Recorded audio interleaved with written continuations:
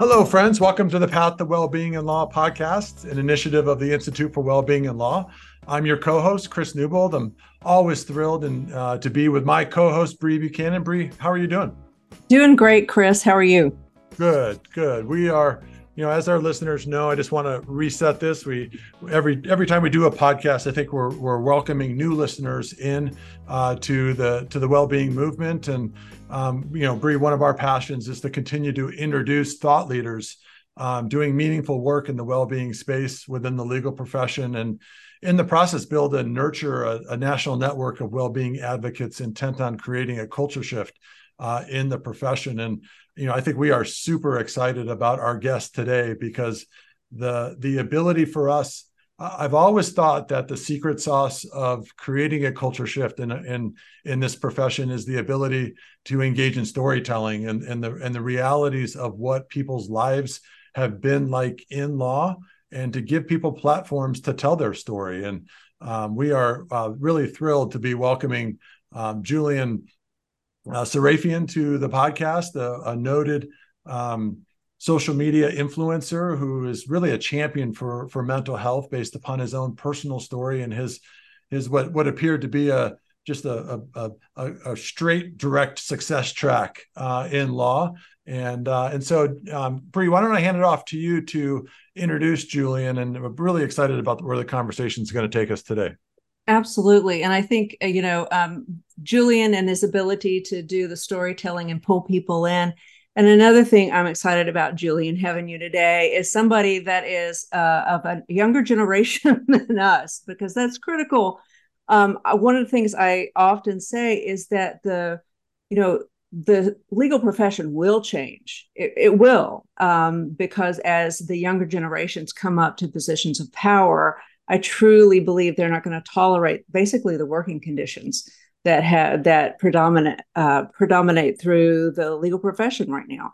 So it's inevitable. But I would say Julian is somebody who is accelerating that change through his work. So I'm going to give you a quick introduction of him, and then we'll get to meeting Julian really quickly here. And I also will say, Julian, that you have such a humble bio. I am really impressed with that. So I try to refrain from pumping it up, but there's a lot of humility here, and I see that as a great sign for somebody. So Julian Sarafian is a lawyer and content creator, but oh, so much more. That was my editorial. His law firm, For Creators by Creators PC, is the premier law firm focused on representing content creators and social media influencers.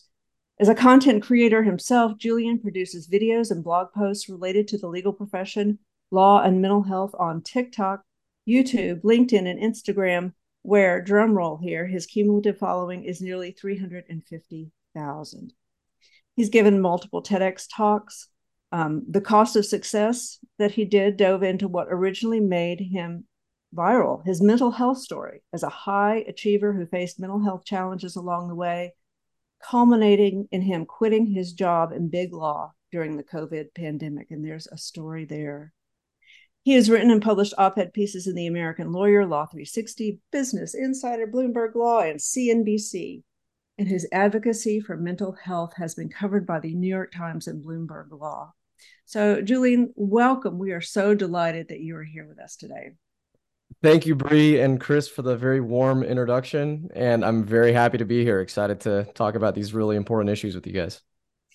One of the things I really appreciate so much in looking at, thank you for giving me this excuse to spend a lot of time on TikTok, by the way. Oh, man. I don't know if I'll say you're welcome to that one. But it's been, you really are such clearly a spokesperson for what I find is so important, which is, humanizing the practice of law, realizing that we are human beings with basic needs and honoring that. And so tell us a little bit about why you're so passionate for this work, because it really does come through.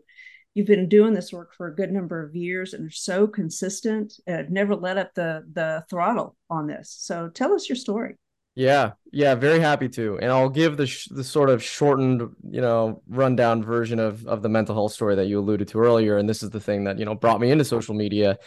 I've always been the stereotype and archetype of quote unquote success in the academic world. Valedictorian in high school, UC Berkeley in 3 years, worked at the White House when I was there, on to law school at Harvard, and now I'm in big law at 24 years old, making the $225,000 salary, including bonus at the time. But it wasn't all starry-eyed and fun and games on the inside. When I was studying for the LSAT, I had panic attacks. There were periods of extreme loneliness and isolation in college. I had a sort of nausea and like breathing disorder for most of my 20s that was stress and anxiety induced, but I didn't know that at the time. And throughout this entire period, the world is telling me, you're doing freaking awesome. You're getting the best grades. You're going to the best schools. You're getting the best job opportunities. You're a winner, Julian. This is exactly what you should be doing. Everything you're doing is right. Even though on the inside, there was a lot of turmoil, and my life, in many ways could have been a lot more enjoyable and fulfilling. This culminated in the pandemic when, I think I'm not alone as a lawyer or even as a professional when I say that it was a very tumultuous and rough period on the mental health front. Personally, I was stuck in the same room, week after week after week after week. And big law at the time was only getting busier. Ironically, I think clients wanted a way to feel powerful and in control. An easy way to do that was to boss around their big law associates and their attorneys that they have on staff. So work accelerated. My mental health and the habits that I had built to this point in my mid-20s were not sustainable, to put it, mildly. That resulted in burnout. It resulted in anxiety developing and taking over more and more of my life, basically making me feel like I couldn't enjoy or even sit and relax something as simple as a TV show or a movie. And that eventually led to mild depression and feeling like everything was turning gray. I didn't feel like I had purpose anymore. And I felt completely helpless. Like no matter what I did to try to fix this, it wasn't working. Working out wasn't going to work. Watching TV wasn't going to help. Playing video games, that didn't cure this. So I, took the step of accepting, what? I have no idea what I'm doing here. I'm going to go and check myself in the mental health services with my then, medical provider, Kaiser, and see what they say. I get handed the diagnosis of severe anxiety and mild depression at the time. And it was definitely a wake-up call. Okay, this is a lot more serious than I realized. This is going to take a lot more effort, energy, and time to, heal from and learn to manage than I originally thought. And so that led, ultimately to me investing time in therapy, in journaling, in meditation, and all of these fundamentals that I encourage everybody out there to practice, regardless of how they feel their mental health is, because I think it's just a good balance, especially in our day and age of being constantly overstimulated. Speaking of TikTok, Bree, that's what that app is, and eventually it came to a point where I felt like I was gaining a lot more out of my time spent advocating and working on my mental health than I was doing the big law associate corporate job at my old firm, Wilson Sonsini, which was frankly earning me a big paycheck and looking good on a resume, but I didn't find the work intrinsically gratifying or fulfilling. And certainly the culture was not one, in my opinion, that was steeped in innovation, pushing the envelope, or prioritizing well-being. And that's not to say that Wilson specifically was bad. If anything, I think my old firm is excellent in that regard, but it's an industry-wide phenomenon, which I'm sure we're going to talk about in this conversation. So I ended up quitting that job outright, not knowing what I was going to do next. Posted my mental health story, which I just described to you, on LinkedIn, kind of out of the blue and on a whim. No real impetus or motivation behind it other than if this helps one person, then great, because I went through this and I think it's important for people to know that. It ended up going viral. I get thousands of messages supporting me, telling me that it made a huge impact on people's lives. And I see that there's clearly value here. And, I ran with that momentum. I went onto every social media platform that I could think of. I wrote articles about mental health, and I continued telling my story everywhere that I could, which led me ultimately to TikTok, of all places, which at the time in 2021 for a millennial like me isn't that the dancing app for people in Gen Z, But it's very much more than that. And it's been the engine of growth for thousands of creators. And now being a creator myself, an attorney for creators, we can talk about that angle of its importance and relevance. But, to make the answer short, Bree, I think the thing that led me to social media was the importance of advocating for mental health, because I thought that it was important for other people out there who may be going through similar things that I went through to know that they're not alone, number one, and to know, number two, that there is a path out of it and that there is a sense of community out there for them that welcomes them. Now, that said, when it comes to humanizing the legal profession, um, it's been an unfortunate reality in my own platform building that talking about mental health for 60 seconds versus talking about a big law firm for 30 seconds, the first video is going to get 5,000 views. The second one's going to get 50,000 views. And this was something that I realized and faced very early on in my creation career, a constant tension between what people actually want to hear and, in my opinion, what is more relevant and pertinent and important and purposeful. And so, I don't mind, and I have no issue, right, unpacking the legal profession for folks outside of it who don't have easy access to a lawyer that they know. Our profession is very buttoned up, it's very guarded, and I think because of its extreme importance in how we function as a society, it's really important that people understand the basics of how it works and what it means. So anyway, long-winded answer, but happy to continue. Wonderful. Go from there. Yeah, no, when we think about going to law school, when we think about what practicing law is going to be like, when we think about success, when we think about all those things, I mean, I think I continue to remain convinced, and we've talked about it on this podcast before, that there's this notion of an expectations gap as to what you think it's going to be versus what it is, and then the natural realities that once that sets in, you made a very bold move to depart, right, and to leave, right. I think a lot of folks in your situation cross their fingers, turn to self-coping mechanisms and other things that just then start to couch them. When we think about well-being, when Bree and I do, we try to think about it in a holistic, how do we set people up for professional success, right? And then just that reality that oftentimes, more often than not, there's just a lot of people in our profession that when you ask them whether they're professionally satisfied, the answer is no, yet they stay and they endure, and I don't want to say they suffer, but they suffer, and oftentimes they suffer in silence. Is that fair based upon your followers and what you're seeing from your community? Yes, it's exactly correct. And it's what I saw in the industry in Big Law when I was there.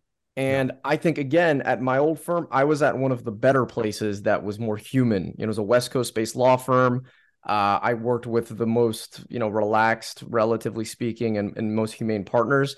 And yet I could still see in so many of these partners' eyes and the way that they carried themselves, the inherent unhappiness in not being able to spend more time with their family, or in my associate colleagues feeling like they were trapped and not knowing what to do or feeling powerless to make a change. And, it's no surprise if I say I think that lawyers tend to be risk averse people.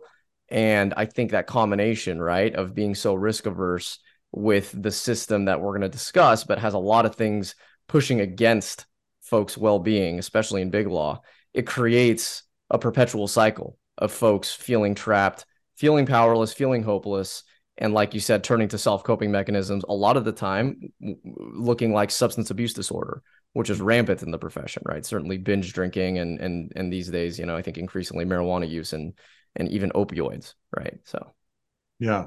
Julian, your story, again, it feels like your first viral video was your 3-minute, this is me, this is who I am, this is my story, launched or struck a nerve with a community that has built into a following, right? And I just very interested in how that occurred and how you embraced that, and how your followers have reacted to not just your story, but now your position as a champion for mental health. Yeah, I mean, I think social media to some degree is a formula, right? So when I first started, it was experimenting with having fun while trying to advocate for mental health. Let me do a skit that roasts Harvard kids for avoiding saying Harvard, when they're asked, because it's fun. Why not? So different than what I was doing in my old job. It was refreshing. But then, let me do a trend and talk about 3 signs that you might have anxiety, right? See how that goes.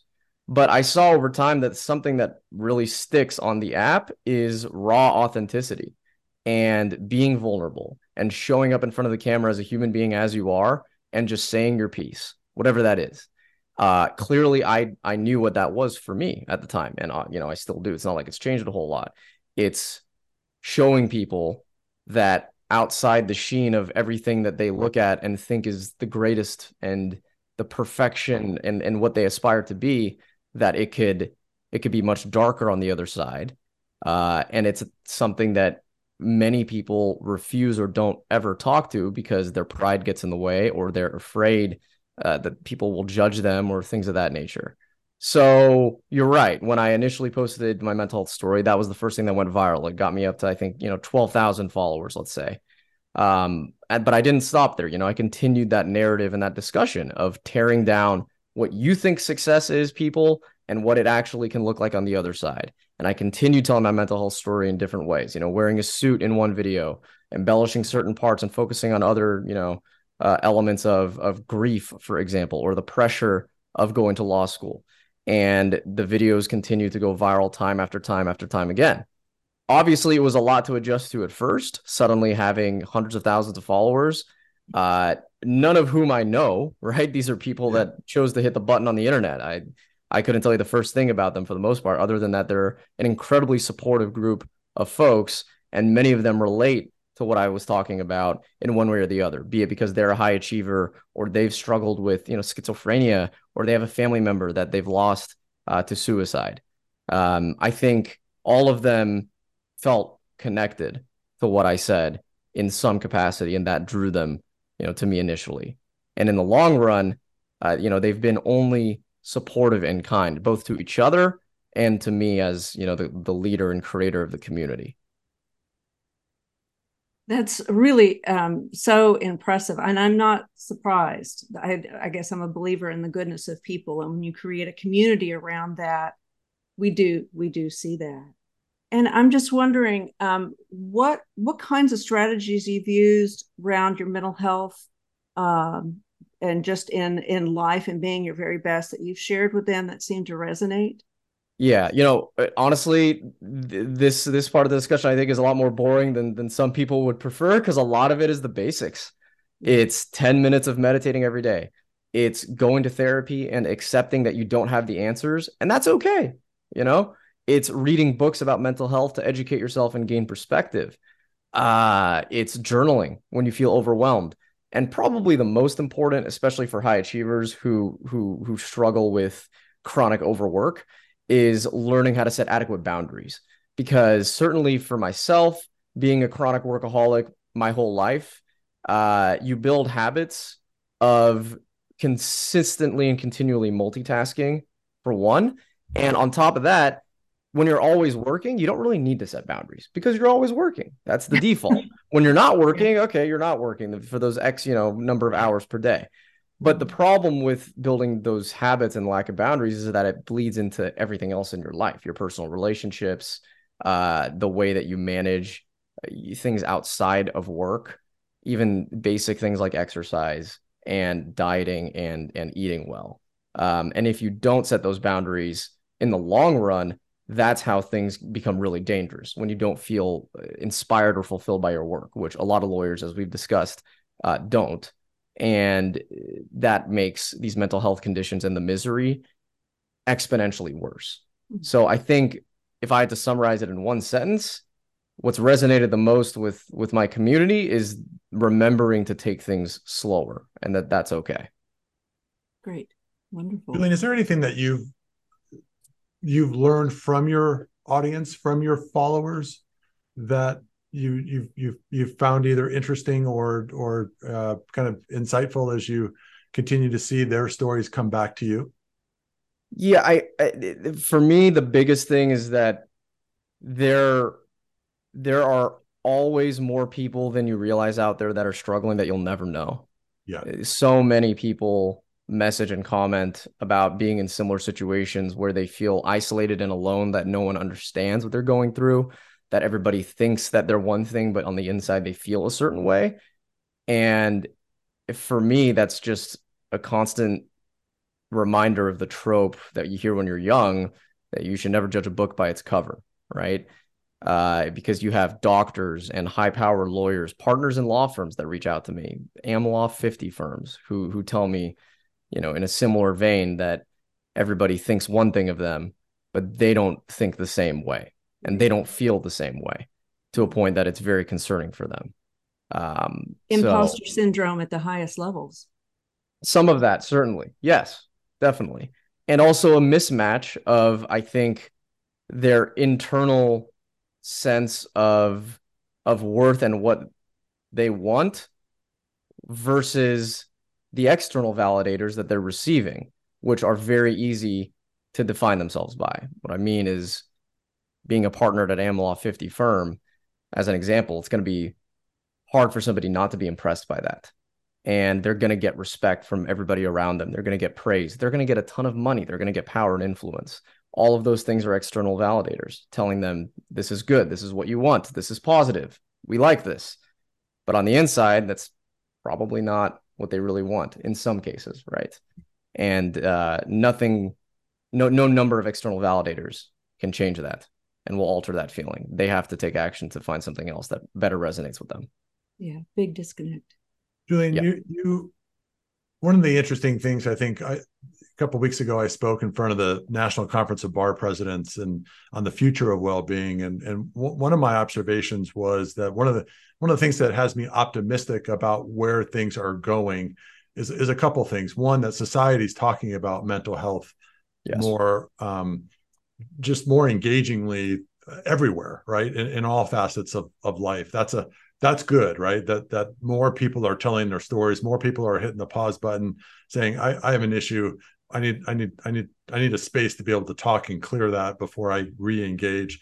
That's healthy. And then the other part that I think is, Bree mentioned earlier is, there's a generational shift that's clearly in play right now in society and in particular the legal profession, right? You got the baby boomer generation that's kind of reaching that kind of retirement age, although retirement sometimes doesn't come traditionally for most lawyers. And I'm curious about just some of your perceptions on the incoming generation of lawyers that we're going to entrust the legal system to, and as it relates to well-being, some different opinions, frankly, about what they're hoping to have as an experience as a lawyer or in law or sitting on the bench or whatever they ultimately pursue.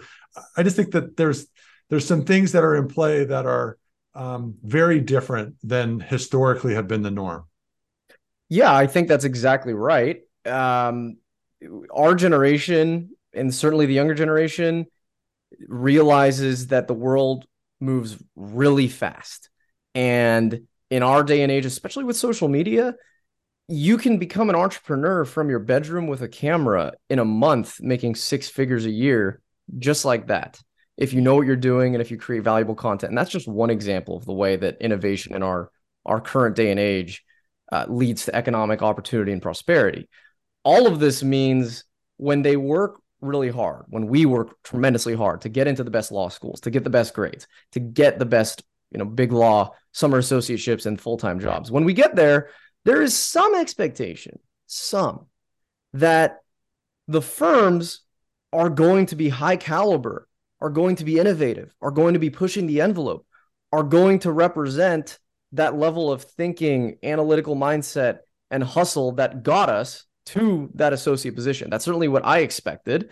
And it was something that I was disappointed to find when I got there, that, as you mentioned earlier in our conversation, our profession is very slow to change and it's very resistant to change. And because of that, there is, I think, a shock factor that hits people in their 20s. We're talking about the younger generation of attorneys. When they get there as a first-year associate and they realize, we're doing things operationally that we could have improved on 20 years ago. The culture seems to be stuck in the mid-2000s. Why are we still using email when we could use project management software like Asana, for example, that's more efficient? And I think the folks that get impatient and try to change it from within, myself as one of them, eventually self-select themselves out of that industry because of this frustration, because we're devoting the vast majority of our living, waking hours to this employer, right? And clearly it's a transaction. We get money in return. But when we put in all of our energy and purpose and time into this institution, we want it to match similar values to the ones that we have. And when they're too slow or they're too dismissive of what the younger generation thinks, because That's just not the way we did things last year. That's not the way we do things, period. It doesn't encourage buy-in or build morale amongst the younger associates and the younger generations of lawyers. And what will probably result in the long term is an increase in folks flocking to the areas of the legal profession that are more open to innovation and more open to new ways and lines of thinking and more focused on well-being. For one example, being a solo practitioner like myself. I never expected to be a solo practitioner when I quit my job in big law. And yet here I am, in large part because I enjoy legal work, just not on the terms that big law was offering. And on, being a solo practitioner, obviously you can run your own schedule, but it's not just being a solo practitioner, it's going in-house at progressive companies. It's starting, a smaller firm with multiple associates at the same time. And I think that self-selection is important, but it's also important to note that when we're talking about big law specifically, I don't see it changing much in the long term or even the midterm, because I think the people that stay in it, even from my generation and the younger generations, I think are ones that are more or less okay with what the culture offers and what that lifestyle is like. And so though there will be movement on the edges, more benefits for folks to get therapists, maybe a mental health day here and there, maybe a reduction in the billable hour requirements. I think it's going to be really, really slow and too little too late for a lot of people who value the things that I've been discussing earlier, innovation and open-mindedness, et cetera, et cetera. So the sense there is that they would look to make sure that people knew what they were getting into and find that group of folks that are willing to do that.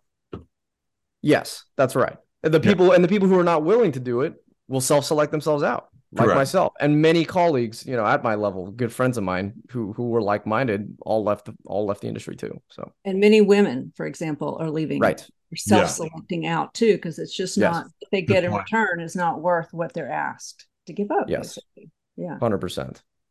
It's a huge issue right now. I'll 100%. Just say, we're having a sort of high-level discussion and about these things, and the image that's popping into my mind, Julian, is one of your TikToks where talking about the inefficiencies and old school style of law firms where you're going on about having to go through and insert Oxford commas. Oh, yes. 1,000 pages or something. That was just such a great little demonstrative piece there. I love that. Oh, yeah. And among many other stories, one of the moments I had before quitting that made me really realize I had other things I wanted to do was spending 45 minutes copy and pasting entries from an Excel document into a Word document and billing a client, whatever it was, $7.50 an hour for it. And that was the task. That was what I was expected to be doing. That was good job, Julian, right? And in the same period of time, I realized I could write an article about getting into law school and probably help some underprivileged kid out there reframe their expectations. What am I doing? Copy and pasting, for a big paycheck. So, yeah. Well, Bree, should we take a quick break? And I think this is a good time. Obviously, this podcast is being sponsored by Alps Malpractice Insurance. Obviously, that's my employer, so I'll be a little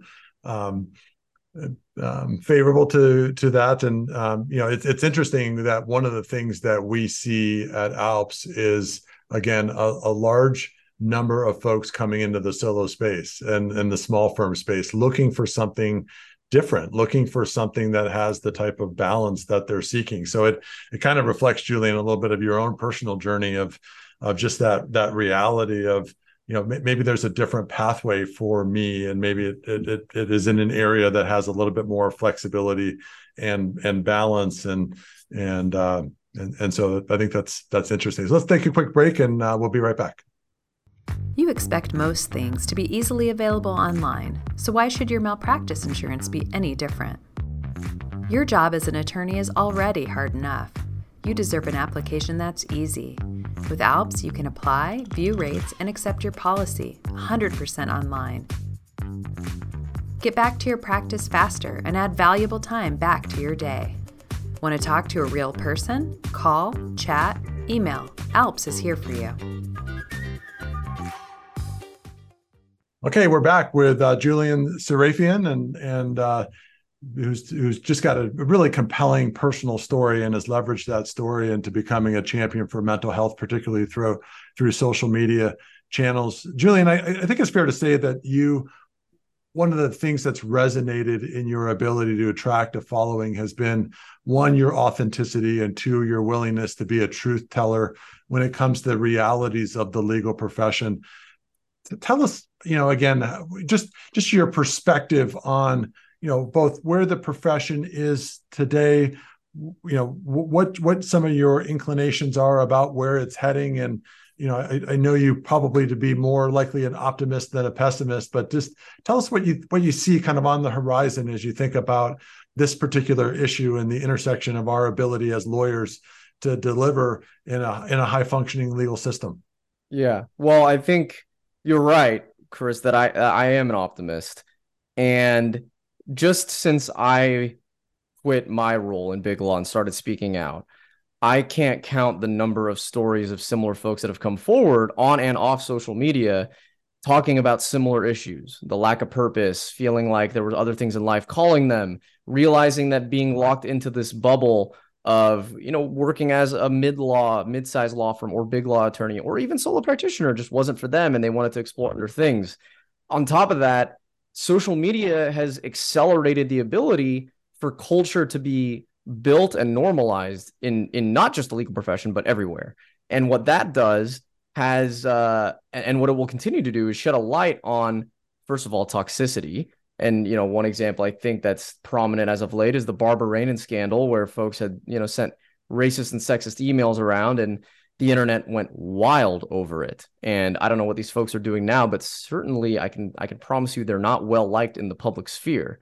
Things like that, for me, speak to the power that every individual has in our system to use their voice to both inspire other people and call out toxic or unreasonable expectations or habits that folks in the profession put on them, which in the long term, I think will lead to mental health and well-being and being more reasonable with our expectations on ourselves, being cool and being normal and being the default setting.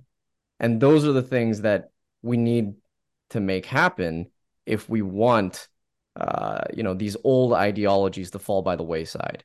And I think it will happen, and it already is happening. It's just going to take time for that culture shift to actually impact institutional policy and the structural incentives, for example, the billable hour, that I think are holding the profession back, irrespective of the culture. But I am optimistic, and I think it's only going to get better from where we are now. And it's already gotten a lot better, in my perspective, in the last few years since the pandemic and coming out of it. Yeah. I'm glad you said those two words, billable hour, and sort of the third rail of the legal profession here. And since you invoked it, I was going to ask you about it anyway. But what about that? And any other barriers you see that are just, endemic to life in big law, but that the billable hour is something that people say, if we could just change that. Yeah. Well, I think the problem is in the American culture of work, the goal is to be number one at all times and make infinite money, period. Legitimately, that's the goal. There's never a target, okay, for any business or firm, certainly the most competitive amongst us. It's make as much as possible. Mm-hmm. And when you tie your revenue to the number of hours that you work, which is what the billable hour is, this is the result that we get when you mix that with the American culture of work. It's chronic overwork. It's continually billing all the time because you want to make more money for your boss, or the partner wants to make more money for themselves, or you want to look really good for your senior associate because you want to go for partner eventually, and you know that will help. All of it comes down to money. And the reason that it comes down to money is because it's being tied to the hours that we work. On top of that, there are psychological damages that come with the billable hour structure. I mean, when I was in Big Law, I remember thinking every day, okay, I could either get lunch with a friend for 30 minutes or bill half an hour. I'm going to probably bill half an hour most of those times, because every moment that you weren't working felt like an opportunity cost to be getting more work done and hitting that target for your bonus, or again, looking better for your bosses. You mentioned things that firms or the industry can do to push back or help restructure itself to avoid some of these problems. For the life of me, I can't tell you why firms don't do this, but this is partially why I left the industry. It would be the easiest thing in the world to just create different segments of salary and bonus structure based on how many hours you bill. This is basic math. I'm talking like fourth grade math. Okay. If you bill 1,500 hours, you get paid 150. If you get, 1,700, you get paid 170. You hit 1,950, you get paid 200. And magically, suddenly, I think firms will find, okay, if we make less money from this person, that's fine because we also pay them less. The tryhards are going to continue to try hard because that's what they want to do and they want to make more money. But there won't be an inherent pressure on every single associate to fall in line and work their tail off. There also won't be an intra-competitive mindset amongst associates to outbill each other, or a stigma, oh, you didn't hit the bonus, you're screwed. Like that's a big no-no. You're not going to, rise up to partner now, and you're probably not even well liked. You'd get rid of all of that. Instead, you'd have a more healthy system of people who, okay, they want to work a little bit less hard, they'll make less money for it, and that's right. Okay. Before I quit my job in Big Law, I actually went part-time at Wilson. And part-time in Big Law is literally that. It's a pro rata, percentage of hours that you take on is the percentage of the salary full-time that you receive. I don't see any reason why that sort of structure cannot be institutionalized broadly, not just in Big Law, but in mid law and small law too. Mm-hmm. And I think that would just give people a lot more autonomy and feel a lot more in control of their own destiny, which can help alleviate a lot of these pressures. Yeah. In the consulting that I do with big law, I see a real issue around the billable hour. And it's not just it in and of itself. It's the lack of transparency around what the law firms really want. And so, like you said, the default is that you just keep working. When you're not really clear what's expected of you, then you always just work. Pretty much. Yeah. Well, and, honestly, I don't know if the firms even know what they want, to be blunt. Like the partners are moving around half the time to other firms because they're getting offered more money, and the partners themselves are overworked. If the leadership team is overworked and can't spend an adequate amount of time thinking and processing what the community, broadly speaking, needs, we shouldn't be surprised that things are getting lost in the shuffle. And Julian, is that a business model reality, or is it just a lack of an awareness to one, talk about what the employees' objectives are versus what the firm's objectives are, and to make sure that those are in part aligned? I mean, go on. Well, I was just gonna say, because it still seems like we're kind of lacking the conversation as to what the collective ambitions are. And again, there's an employer and an employee, right? And so there is a power dynamic there, but that doesn't necessarily mean that both objectives can't be met if there's transparency and communication on the front end. Right. That's exactly right. I mean, Big Law and many law firms, not just Big Law, will tout themselves on annual growth rates of like 10%. Okay, let's go to the other side of the economic spectrum of technology companies or startups, where 10% means that your stock is going to nosedive because that's a joke. 10% for some of the smartest, you're telling me the smartest, most ambitious, hardworking lawyers all in the same bucket and under the same umbrella, you can only grow 10% a year? What are you guys doing, right? But they tout themselves and they're proud of that because as a collective, let's just do what we did last year. That's the norm. It's a short-term model of thinking, in part because I think partners are looking at their own paychecks, right? They're compensated based on the performance of the firm that year. They're not going to see the value in generating long-term revenue 10 years from now because they're looking 1 year ahead. So to your point, I think, the cost of training a new associate is something to the tune of $200,000. By the time an associate is a mid-level in Big Law, as an example, that is the most profitable time for the law firm, when nearly 80 to 90% of their worked hours and billed hours is pure profit. When these firms don't curate themselves or open themselves up to what the younger generation junior associates have been asking for, basic things, more strict boundaries on weekends, maybe a more flexible dinner reimbursement policy, all of these collective things that lead them out the door before they reach that mid-level stage, the firm loses hundreds of thousands of dollars in potential revenue. I'm just one example of the type of person that I didn't dislike the practice of law. I do a very similar practice now on my own.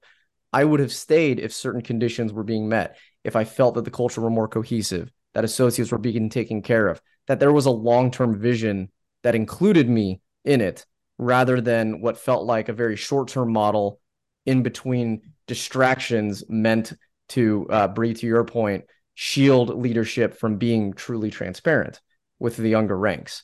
So I think in the long run, it's something that technology companies figured out a long time ago, that happier employees are more productive employees. More productive employees generate more value for the business. But the legal profession hasn't really cared to adopt that. And so I think it's pretty obvious that it would be financially beneficial to them in the long run, but that requires long-term thinking. And I question if these firms, question if these firms really have that or care about it, because they're truthfully, the people leading them are folks that are looking at their annual paycheck every year. And some of them, dare I say, have no real loyalty to the institution of the firm, because when another firm comes along next year and offers them $3 million more for their book of business, they jump. That's yeah. I was about to just comment on that. Absolutely. Well, good, Julian. I guess the last thing that I just wanted to explore is, again, thinking about, creating a culture shift in our profession. It could take decades, right? It could take. There needs to be education, awareness. We know that that's probably at its peak right now relative to historical norms. A lot more folks doing, it's hard to not go to, a state bar annual meeting in your jurisdiction and not hear something or see something about wellness. That's good, right? That doesn't necessarily amount to a culture shift, but it's definitely a precursor to most social movements, that there needs to be an education, awareness, understanding and appreciation that there's a problem and that we can all be part of the solution, right? So there's that element of it. I have to think that some of the work that you do on social media has the potential to be an accelerator of that culture shift, right? Because again, you're providing platforms for people to come forward, tell stories, share experiences. And the more that we normalize those experiences, the more that we can appreciate that it's okay to come forward and share those experiences, because that will serve as a catalyst to change. As you think about the future, how do you think about that? And how do we try to do this more quickly than to wait decades if we're really serious about achieving a mission of putting well-being as a core centerpiece of professional success? Well, first of all, I think what you guys are doing with your work in providing a platform like this podcast and opening up a space for these conversations, that's incredibly important, right? Working directly in the space, creating content about it, starting the conversations with employers or colleagues or friends, all of that is crucial. But in the long term, I think the power of the internet and what social media provides is, and this is changing, but right now I still believe this is true. If you post a piece of content, you're entering the 1% of the folks on social media who are creators, whereas 99% of people on the internet are consumers. And so my platform and what I've built with advocating for mental health, breaking down barriers in the legal profession, in some ways, I hate to say, but it's not that special. When I talk about big law firms and what people talk about and what Cravath feels like on the inside, these are things that everybody in my law school talked about openly and knew about, but they just never cared to post it on social media or talk about it openly, right? And I understand that there's a lot of apprehension with putting yourself out there on the internet and with social media. The internet's written in ink. You can't take back what you say and it will potentially chase you around forever. And you have haters who are going to potentially disagree with you and attack your character or how you look, et cetera, et cetera. But at the same time, you can be part of that process and inspire who knows how many people with a simple post, even reminding your own network about the importance of mental health and well-being. It doesn't need to be a tell-all mental health raw vulnerability story like I did. It could just be an insight that somebody learned talking to a colleague about how, big law wasn't always cracked up to be, or I'm a lawyer and I thought I'd love the work, but it turns out it's really draining. The more conversations and the more courage that we can have to bring these things to light, I think the more encouraged and inspired other people will be to do the same and to actually accept where they are at which in the long run will lead to the important thing, which is action, right? Putting pressure on employers, signing on to petitions, attending well-being conferences, supporting creators who talk about these issues, writing and creating content about wellness in the legal profession and its importance, or just crafting and being part of leadership initiatives, in state bar associations, for example, to help the process move forward. So I think something that everybody can do at a baseline is talk about the issues. And if they're feeling courageous enough, post about it digitally, even if it's, something they've never done before. Lots of tales of courage here. It takes a lot of, yeah. Well, the internet right now is not a fun place, and let's be clear, in 10, 15 years, I think it will be. And I think LinkedIn is the safest platform right now. Yeah. But when you normalize anonymity and the ability of people to say things behind masks, which is what TikTok and Twitter and Reddit are all pretty much have normalized, it could be ruthless, on top of the harassive effects. If you talk about something controversial and have people harass your home and send police to your door and all that, it's not a great system we have right now, and our 9,000-year-old Congress folk have yet to regulate it adequately. So I'm not holding my breath on that one, at least right now. Right, absolutely.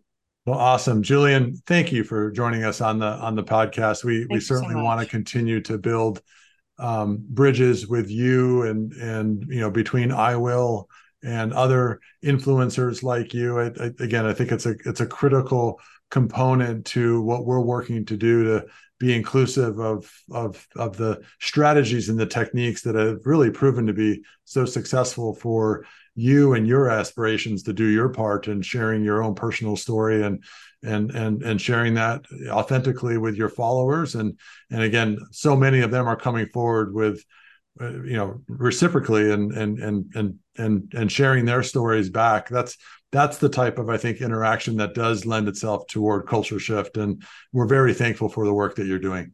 Absolutely. Thank you, Julian, for your work and your courage.